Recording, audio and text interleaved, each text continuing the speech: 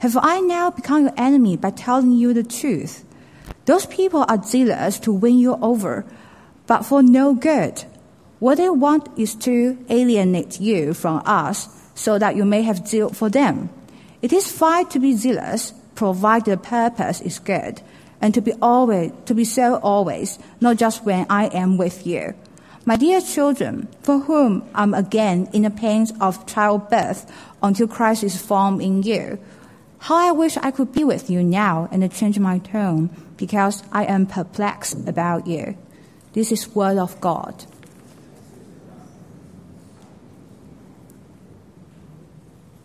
Hi, Ampe.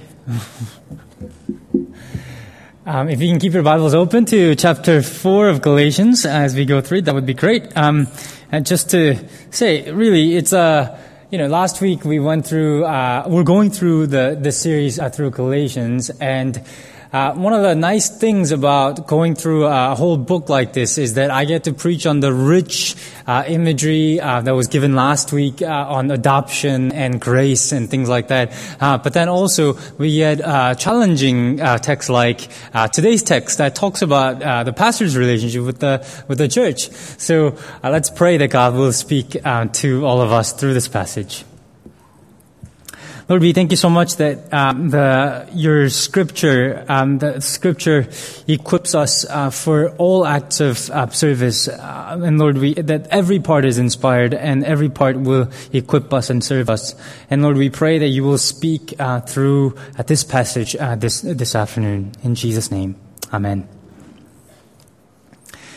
I often hear people complain about Paul. I heard this even just a few weeks back. I really like Jesus, but I don't really like Paul. Some disagree with what Paul has to say. His teachings maybe on women in the church, or on homosexuality, or whatever it is. Some people don't seem to like just Paul's personality.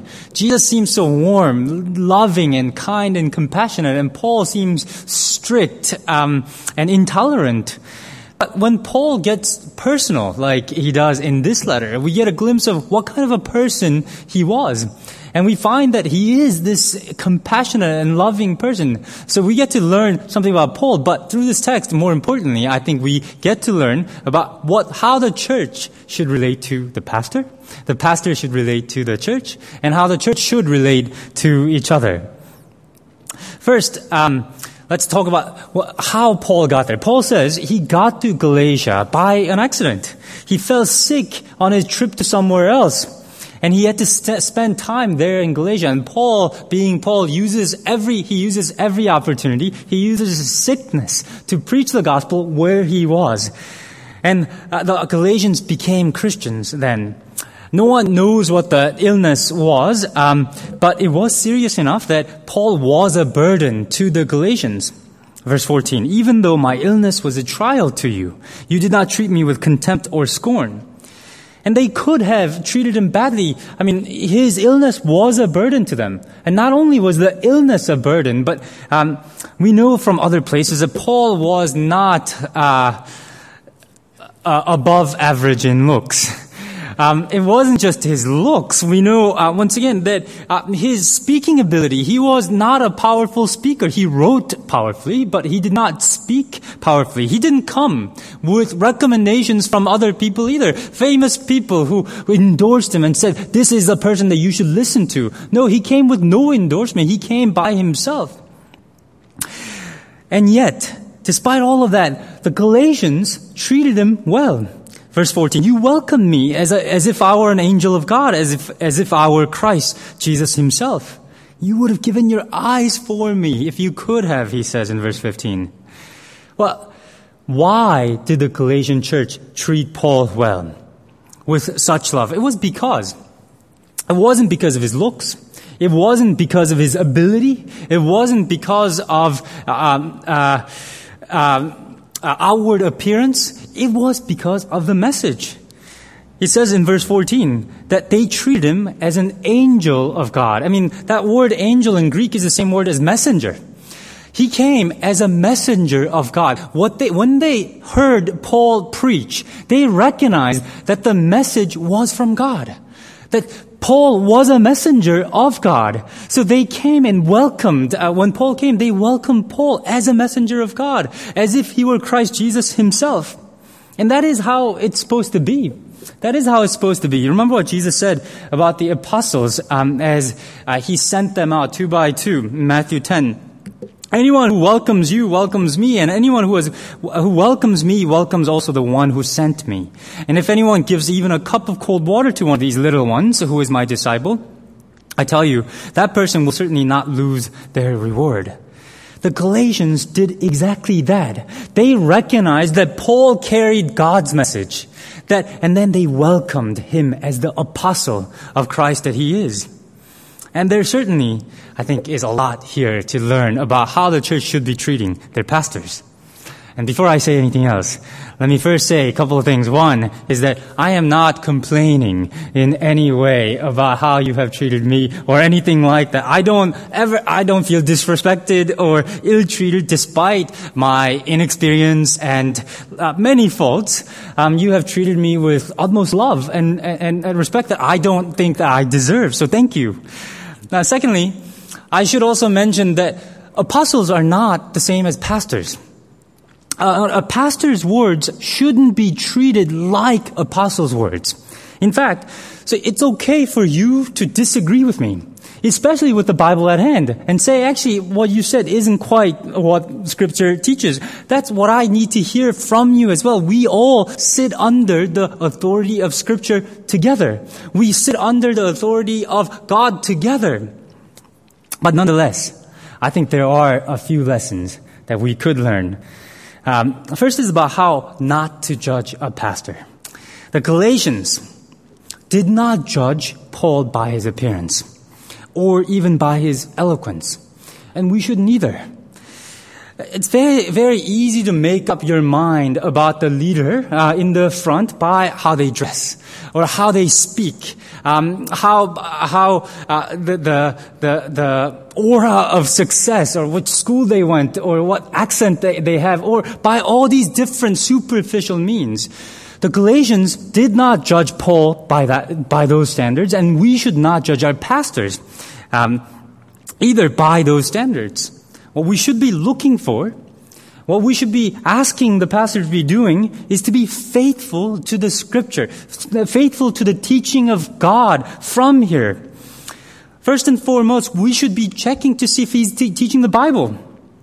Because whether you like the message that he gives in the front is in some ways irrelevant. You like it or not, it's irrelevant. It's God's Word.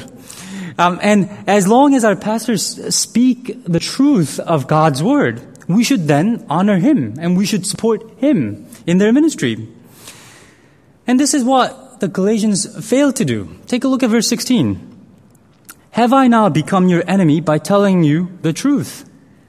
You see, Paul had been utterly consistent in his ministry. He came and preached the gospel. He preached God's message, and he was consistent. He did not change. But at some point, the Galatians started, even though they received him with great joy, received the message with great joy at first, at some point, their attitude changed. They started not liking what Paul had to say. The truth made Paul now an enemy of Galatians.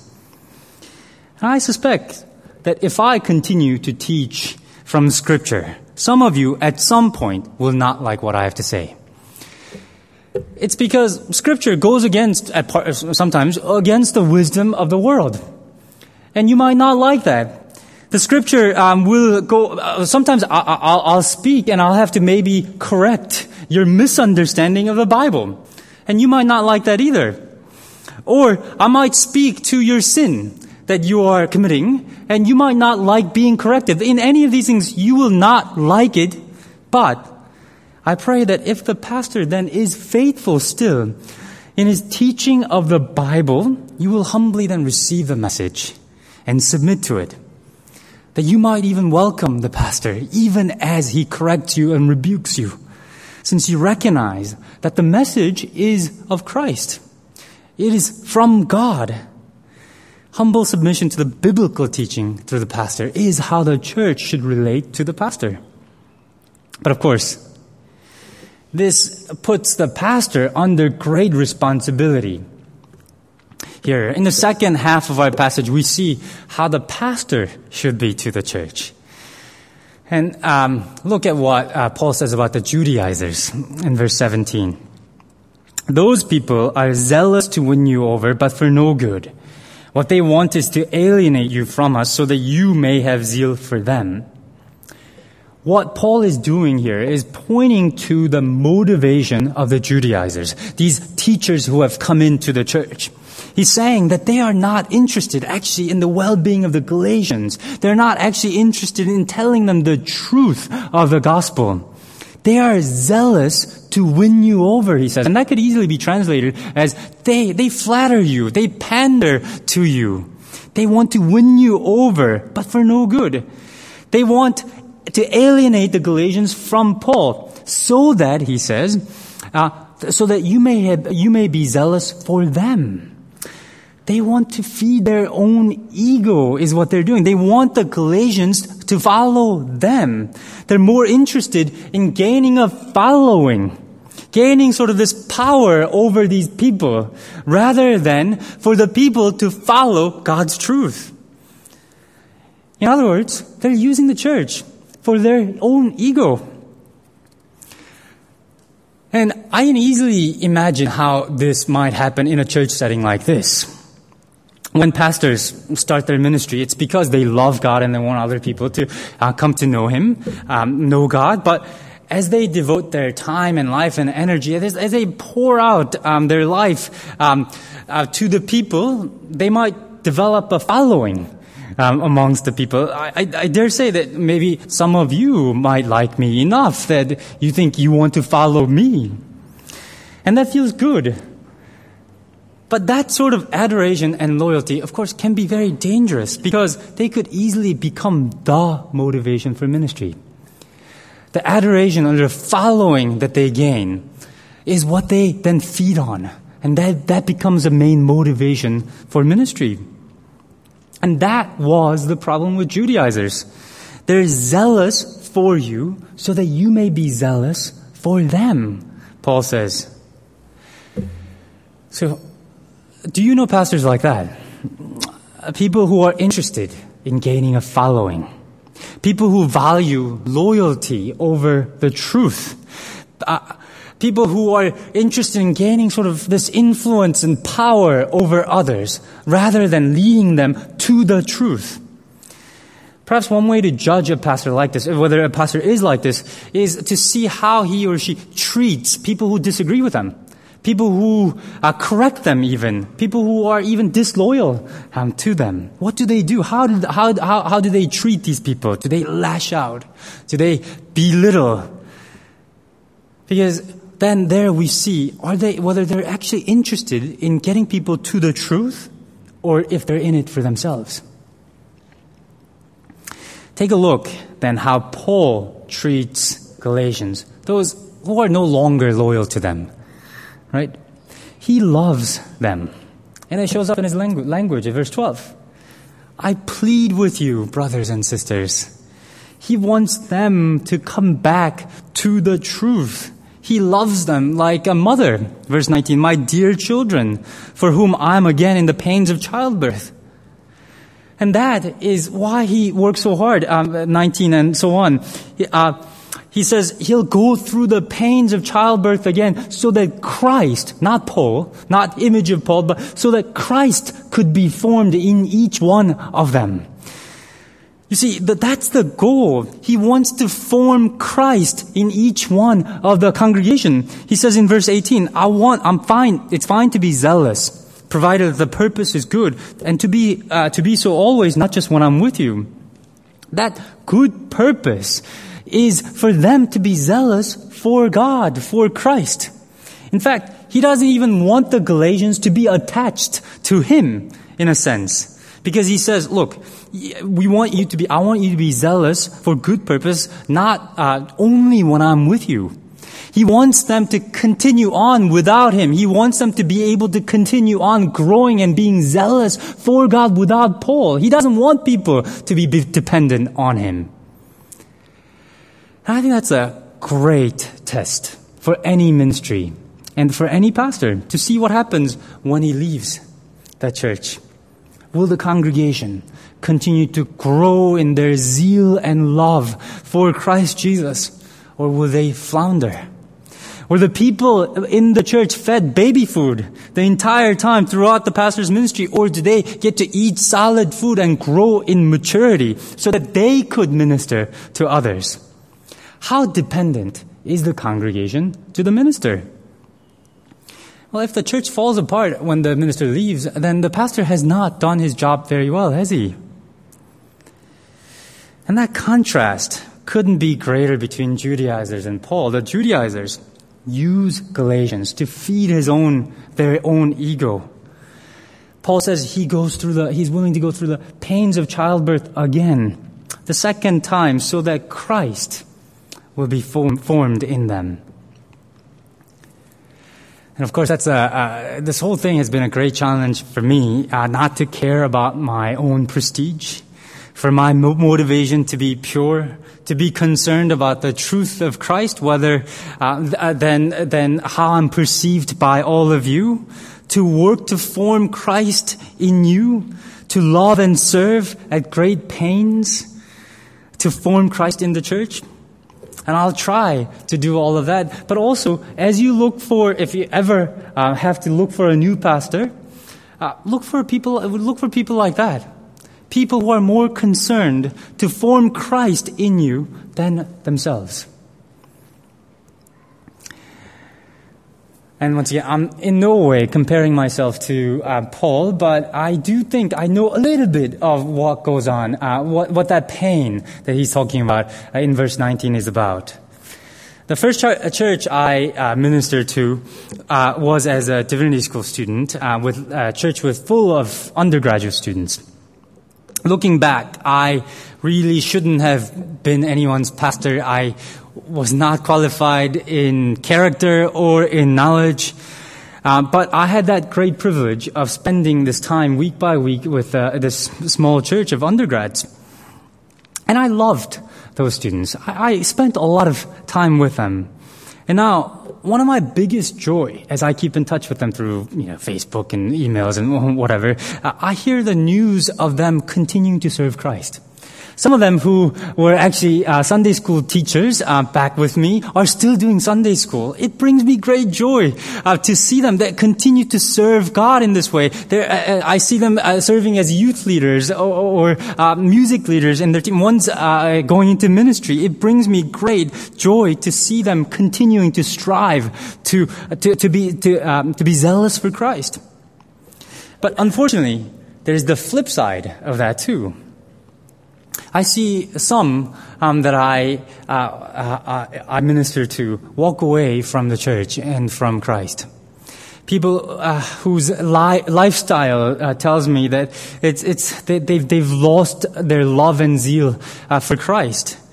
And when Paul says in verse 20, I wish I could be there with them to change my tone. I can sense what that's a bit like. I wish I could be there to tell them, to help them. And as I speak, I'm sure some of that resonates with you too, because you too have felt this way. I think especially if you're a parent. You have worked so hard to share Christ with your children, above all else, because you know that this is the most important thing above how they do in school and whatever else. You sought to form Christ in them. You read the Bible with them. You prayed with them. You had these family Bible studies with your children. But as the children, they have their own minds, and as they grow older, they do their own thing. And the same truth that they once accepted now angers them even, because they have walked away from faith. I know the pain that many parents here even have felt. And it's not just the parents either.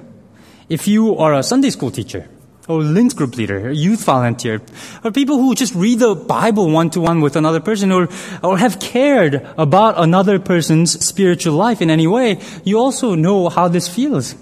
It meant that you prayed for them, spent time with them, answered their questions, but then you see them walking away. you see them losing their faith. And you feel that pain in you. It's because we love them. And this is the thing. That feeling, in a way, should be known by all of us. Because this is all our responsibility, not just the pastors. Yes, it is true that the pastors are set apart to minister full time, to teach faithfully, and to guide the church in the right direction. But if he's a good pastor, then he doesn't keep the congregation attached to him as babies. As we've seen, the pastor works to form Christ in each one person so that they might minister to each other. He equips the congregation to read the Bible and apply it to themselves, by themselves, so that there could be Sunday school teachers and youth leaders and parents who will disciple and teach others. Here's the thing. All Christians have been set apart as priests. This is what Peter says in 2 Peter. Peter talks about being a nation of priests. You are a chosen race, a royal priesthood. And you have been set apart by your baptism. If you are baptized, you are ordained as a minister in God's church. And your job is to serve each other and the world. One of our duties is to seek to form Christ in each other. And let me tell you, that's the only way any church could ever work. When we all do this. Paul describes the role of the pastor in this way. In Ephesians, it was he who gave some to be apostles, some to be prophets, some to be evangelists, some to be pastors and teachers, to prepare God's people for the works of service, so that body of Christ may be built up until we reach unity in faith and the knowledge of Son of God and become mature, attaining to the whole measure of the fullness of Christ. Ephesians 4:11-13. My job is to teach and prepare you for your works of service. And when I do that, when you grow up in your faith as mature Christians, Paul will later say, the whole church, when it's speaking the truth in love to each other, we will in all things grow up into him who is the head, Christ. You see, we as a church will only reach maturity if all of you speak the truth of God's word to each other. If you minister to one another. That's the only way a church will work. I love Shatin Church and I love all of you, but I cannot do this work alone. It's just not possible to do this work alone. Even now, I can think of many people who are not here today. People who might be backsliding. People who might be walking away from faith. People who are new to the church, who have shown their interest in Christianity, but no one had talked to them. No one approached them to read the Bible with them.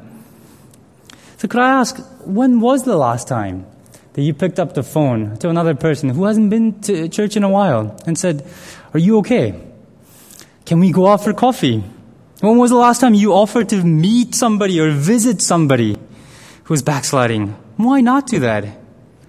I know that you lead busy lives. I understand. Maybe in your workplace, if you work in Central, get together with other people in Central. Over lunchtime, for half an hour, open up the Bible and pray for one another. Encourage each other. Speak God's truth to one another. Only then will we reach maturity in Christ Jesus as a church together. Every time somebody gets baptized, do you know you make a vow to help them? The pastor asks the church this question: will you who witness these vows do all in your power to support these persons in their life in Christ? And each time we've baptized people, each time all of you have said, we will. And the question is, are we doing this? Are we doing it? If the pastor is faithful in his teaching to the scripture, he will not be interested in gaining a personal following, personal loyalty, personal glory. He will point away from himself to Christ, what Christ has done. He will seek to form Christ in each one of you. And when you have found pastors like this, you ought to honor them. For their message is not from them, but it comes from Christ. They are messengers of Christ. And more importantly, listen to their teaching, because Christ then will be formed in you. And as you grow in maturity, as Christ is being formed in you, we ought to then serve one another. We ought to be people who speak the truth of God's word to each other in love. And that's what the church is about. Each one of us ought to seek Christ to be formed in the people next to you, people in the church. So can you imagine a church like that? But all of the body, every member of the body is doing this. They're growing in maturity and speaking the truth of God's word to each other. Can you imagine a church like that? And can we be a church like that? Let's pray.